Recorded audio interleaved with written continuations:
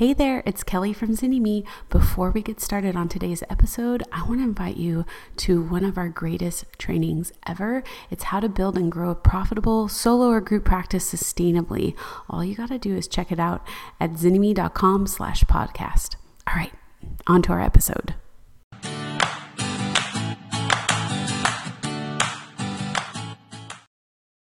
Welcome to Starting a Private Practice podcast. This is our third week diving deep into vision, where we bring on a therapist, maybe someone just like you, to do a live coaching session about what to do when something's off kilter with your vision and diving in.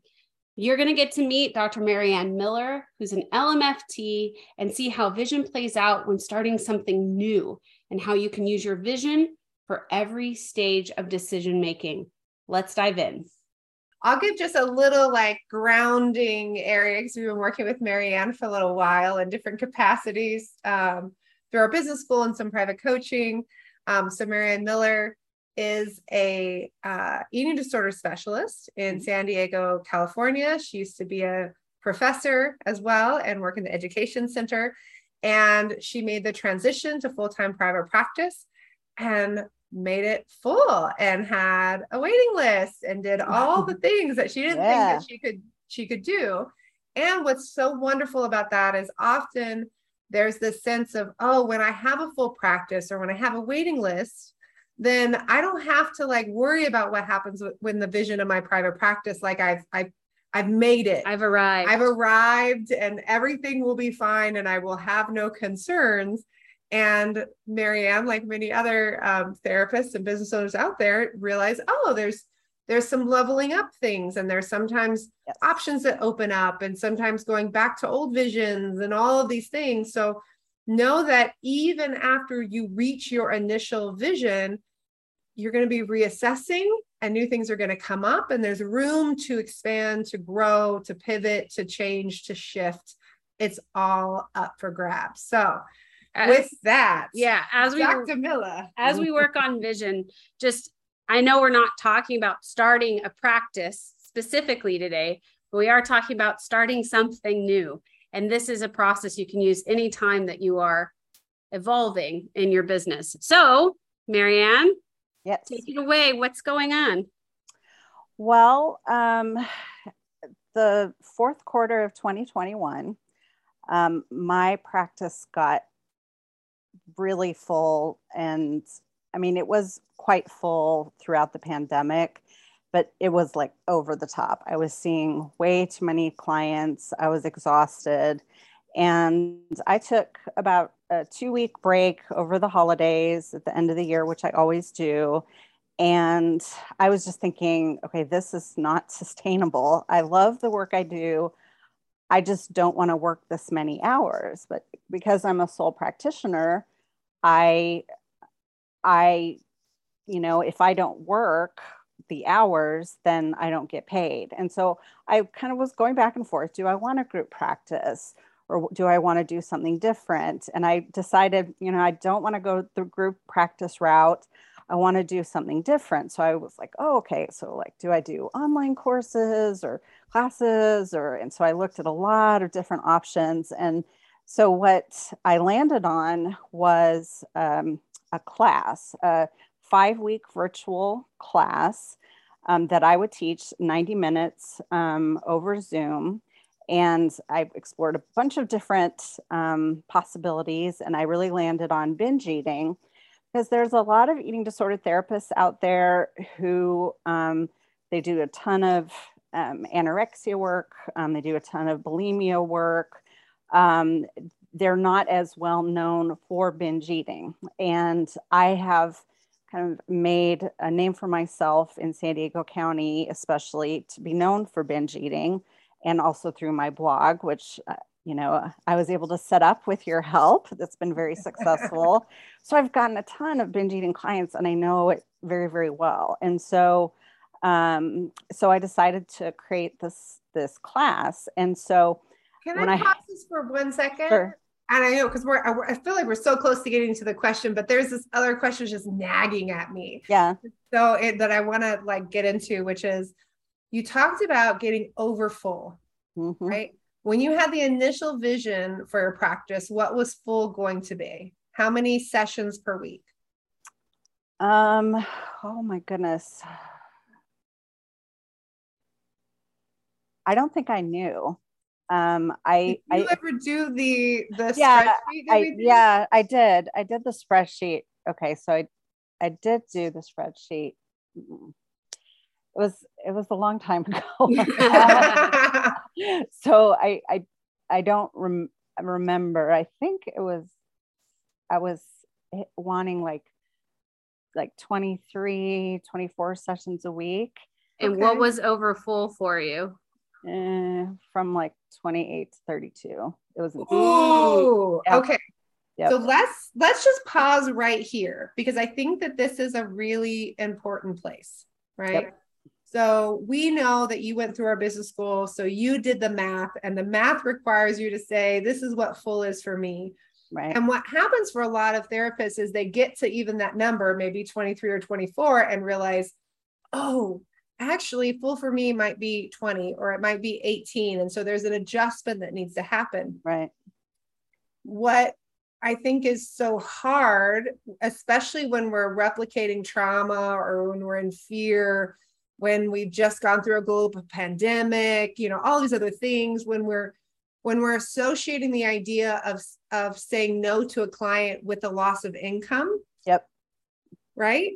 We start to get into this thing of just seeing how much is not coming in, right, as opposed to seeing what you actually have. Mm-hmm. And I think that is a really important part. And you mentioned something really important, which was like, oh, that was years ago, meaning there hadn't been a setting back into the vision to assess and say, what was the number that I was supposed to be seeing, that also had the certain amount of weeks off per year, all of these different pieces, like what did that look like? And have I held to that?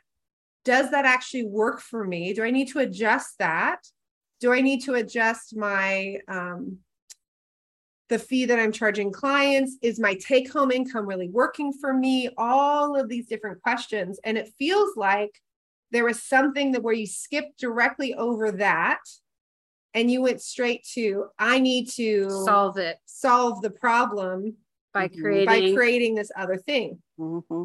So the very first thing mm-hmm. that I want you to do, Marianne, mm-hmm. right? Even though, yes, we're going to get into the courses are awesome. We love courses. We've sold a lot of courses online. We believe in courses.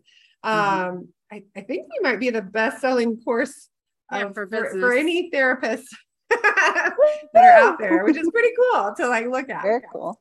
And yet, the very first place to start is to look at what is happening in your primary vision, your primary business, mm-hmm. and is that working for you? Mm-hmm. And when we do know we're going to launch another stream of income, we need to create space and time for it. Yes. Have you done that? Well, that's one reason I signed up for TAP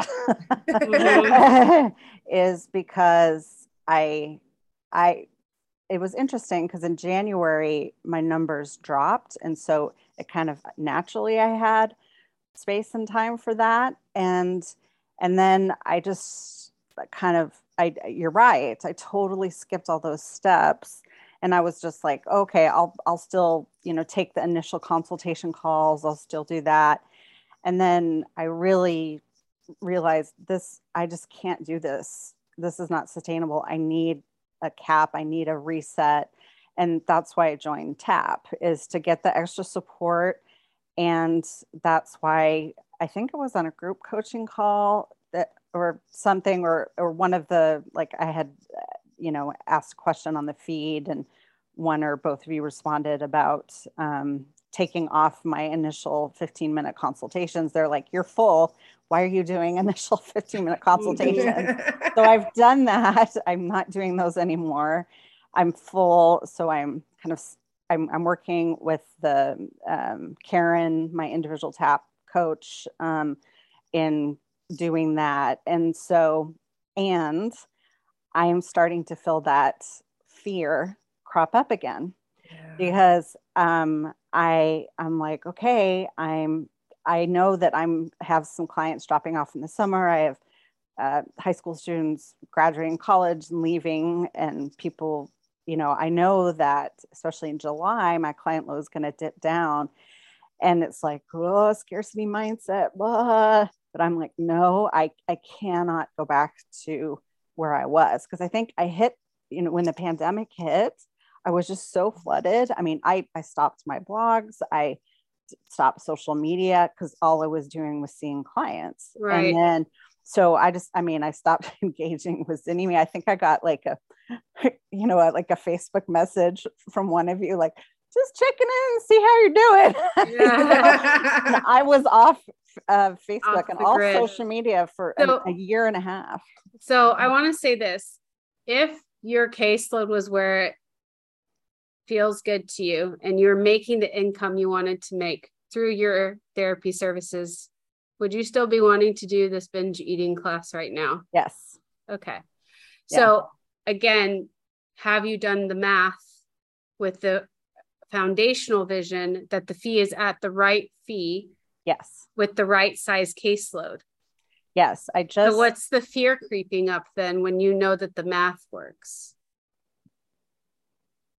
The fear is that I won't get enough people in enrollees in the class. Oh, in the binge class? No. No. We're talking about your math for just what you're doing with your one-to-one clients. Yes. So we need to start and go back in with that math and get really clear that fee is making sense, that you know what your cap is, because then that becomes a place of, hey, I know that when you stop doing consults, you put up a thing that said, hey, you can get on my newsletter. Right. And that this is where I'll let people know when I have space available. And then you email that newsletter, right? Yeah. So if you know that, oh, my top is 18, is 20, I can see that I have things opening up as of next week, then I can schedule consults and say, hey, here are these pieces. So so then that takes some of the pressure off of the course as well, because the course doesn't have to make up for this. It can be the gravy. Yeah. Or the icing on the cake kind of concept, right? Like what? Because it's sort of like, hey, we have a plumbing issue, we're just going to get a new toilet. Well, no, we need to fix the plumbing issue as well, because even with a new toilet, we're still going to have this issue. Yeah. So that's a really terrible metaphor, though. That's just awful. But you know what I'm saying? So we need to do the math to make sure that the caseload, what is the minimum caseload with the right fee for you to be taken care of? And so that no matter what happens with this course, you're okay. Okay.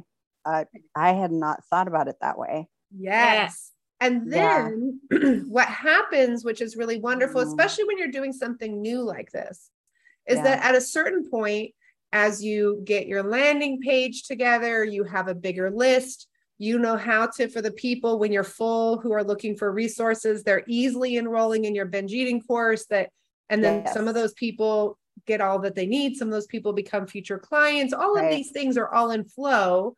Then you can adjust based on, oh, hey, this isn't a pilot program anymore. This isn't a beta test. This is bringing me, $20,000, $50,000 a year. I can adjust that into my bigger thing and decide, oh, you know what? I'd actually like to drop my caseload a little bit more because I know that this solid stream of income is established, as opposed to dropping my caseload and then creating this panic in myself to learn something new. Because as you've already identified, like, you learned all these skills on how to build a private practice with one-to-one, and then you move to a course and it seems like it's kind of like, oh, this will be an easy pivot. No, and it's kind of not. It's not like, been. and it's not at this level of, every client that comes into you is somewhere between sometimes $3,000 and $5,000 of income over, 6 months, 12 months, whatever the thing is, versus people that are coming in and giving you, $300, $500. There's a lot more marketing that has to go in. You have to bring a lot more people in to have the same volume. impact. Yeah. So first step, we're going to look at the minimum caseload, not like what I maximum can see. what's the minimum I can see, and what that fee needs to be, make those adjustments. And remember that you've been preparing for when people leave by having that wait list, or not the wait list, the newsletter where you can make the announcement, right? Right. So once that's done, do you see how energetically it can open up space to play? So what's your question about the vision here moving forward with that in mind? That revamps the question. Ooh. Yeah. Let's just pause with that for a second. For everybody listening, I want you to breathe into that and notice that it changes the question. Does it even change your energy? I think you mentioned something about that. Like, let's explore as you think about that. And we just took a minute to reestablish the vision, to get some clarity on it. We just kind of breathe into your body. What does your body say just after doing that? I feel more open energetically, and I feel more relaxed. Like my body feels more open and calmer. Good. And I think what's interesting about that is that I think that's what you're trying to do with the course. Totally. Right? Like that's the whole goal of the course is, wow, I was carrying all this weight. It was feeling really tight. It was feeling like it was too many people. I'm going to do this course. Oh, wait, now I'm feeling even tighter. And I'm feeling like I really got to get more people in. And it was doing the opposite of like what you're looking for. Yeah, I've been feeling very, very stressed about it. Yeah. Yeah. My husband's like, it's not always going to be like this with this class. So when we Kelly, talk about even the Asana things that we do when we have somebody who says, hey, I want to launch a course. Yes. Like what those steps are that this is what we talk about. So when we look at launching a course, the first thing we do is we say, what's the original vision? Is the current practice functioning well? Are the wheels greased? Have you maximized the amount of income and the amount of time you can save in that practice? Because sometimes people want to pile on top all this stuff and there's no room. And what happens is then their bread and butter, the main thing that provides them income, suffers because their attention is distracted. So that's why we want to get that primary practice as automated and as smooth as possible. Now, that looks different for everybody, but this is where we always go back to financially. Am I okay? Before Maslow's hierarchy of needs. Am I taking care of myself before I add in another stressor? Because while it's creative and it could be fun, you can see how you are already looking to it to save you. And that's a lot of pressure on yourself for this to fix the issue of burnout versus what in the system is creating the burnout. Well, we forgot the vision.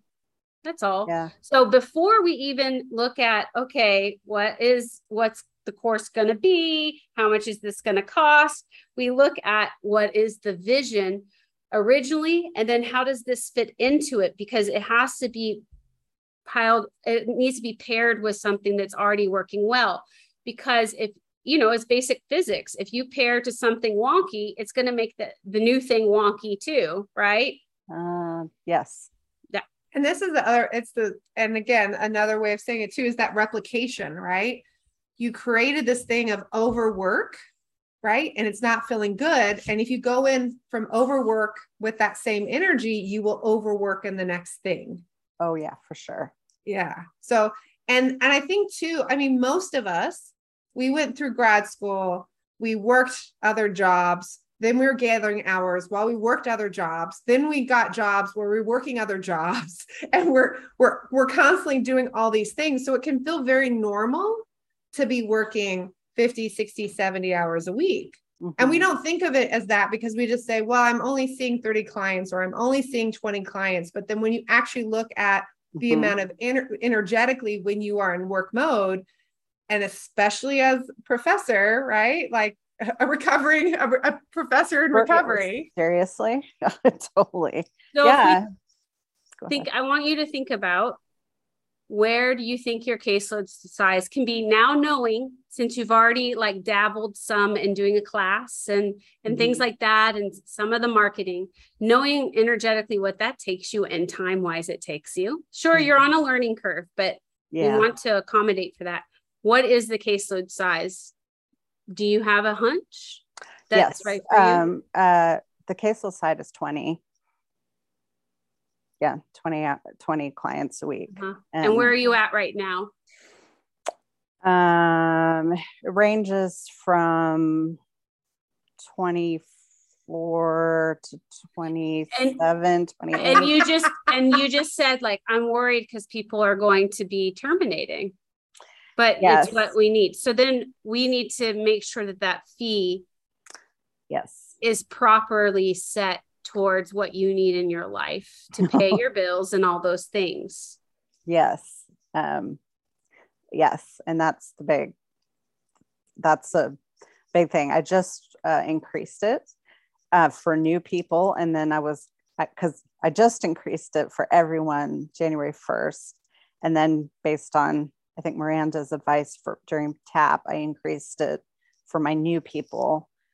And then I'm going to have to look at the numbers to see what to increase it to. That feels scary for me, but I've increased my rates before and my practice has still grown. So, but my numbers, I mean, my fee is pretty high. And so.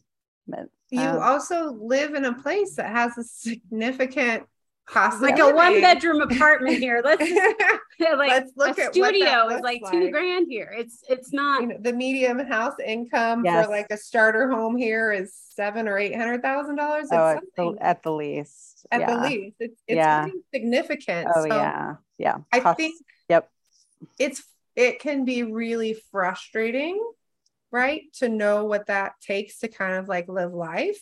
Yeah, we can absolutely, we can make adjustments, we can budget, we can live simply, we can do all of those things. And right, we can also say, and I think this happens for a lot of therapists, we are so underpaid for so long, right, that we create a dynamic where at a certain point you go, I really don't want to live with debt to the rest of my life, or hey, I haven't been properly contributing to my retirement.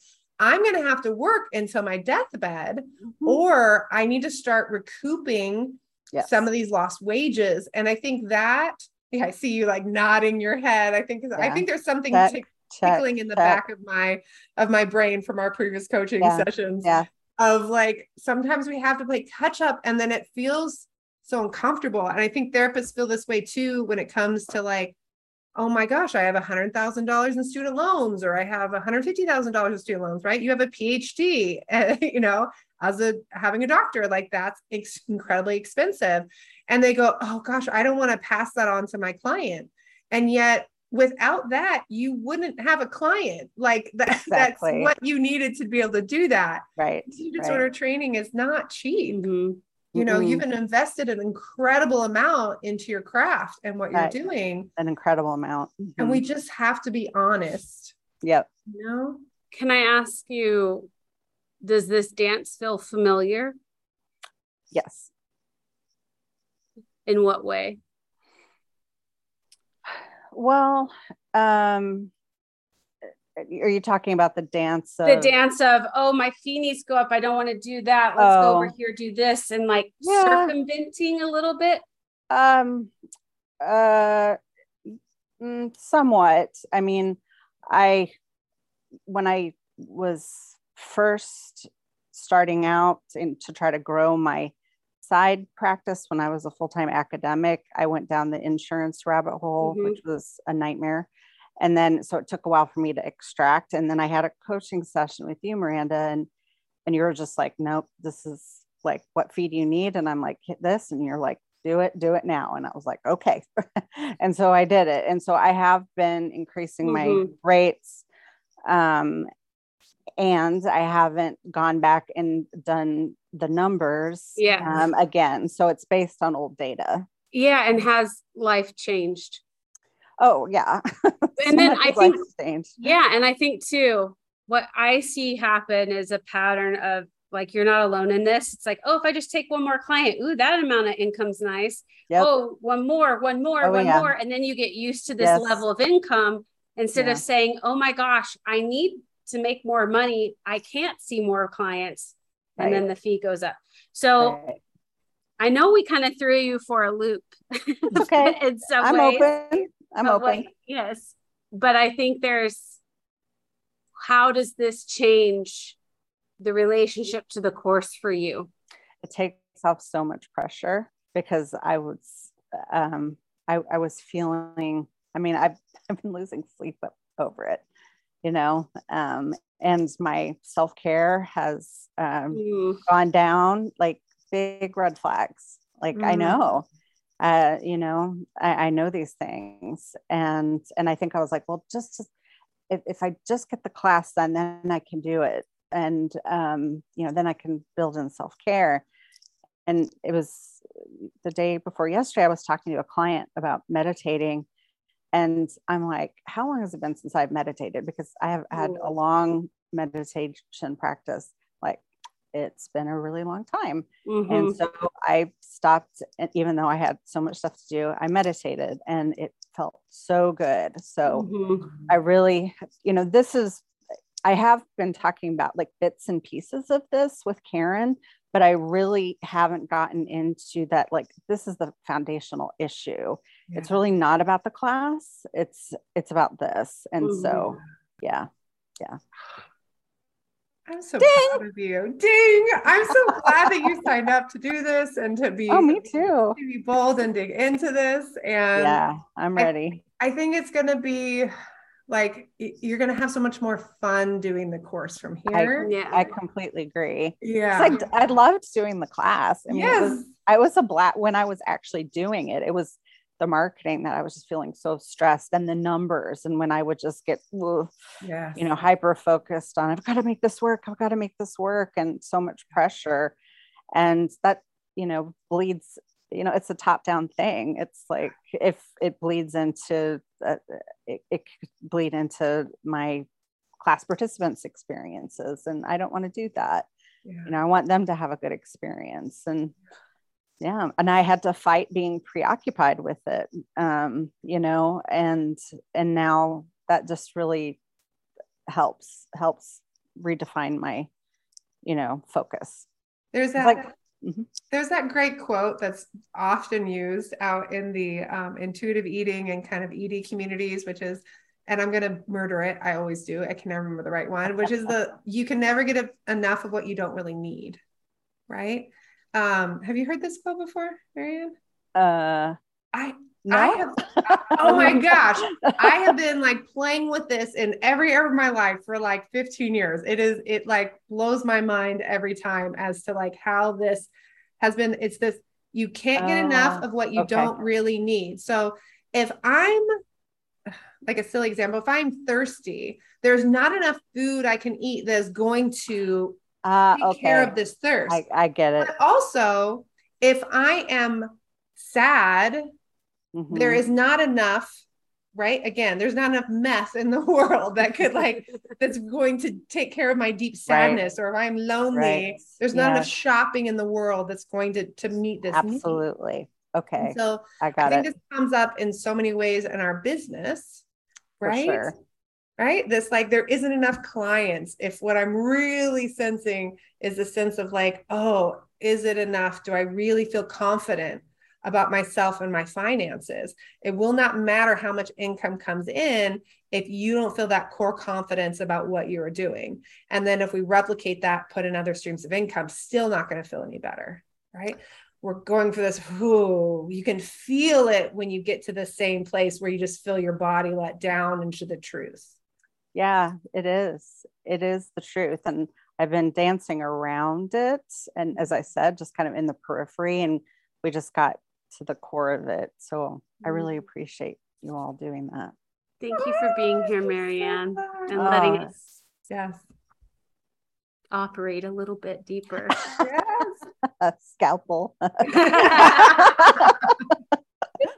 little poke, a little Well, I like to think of the pimple popper kind of Oh, thing geez. a little bit more. Maybe a hot compress. Maybe we did a hot compress and it just sort of like popped on its own. For those of you who are listening, I hope that today's episode of Starting a Private Practice was impactful to you. Yes. Feel free, go and review us. Check us out on wherever you listen to podcasts. Know that we have resources for you, including a how to set fees training that you can go and check out at zennime.com. There are lots of free resources. You don't have to reinvent the wheel. Yeah. There is support because we need each and every one of you out there doing the work that you're meant to do, that you're passionate about, that your soul craves doing, and we need you cared for so you can keep doing it. Marianne, thank you for your vulnerability.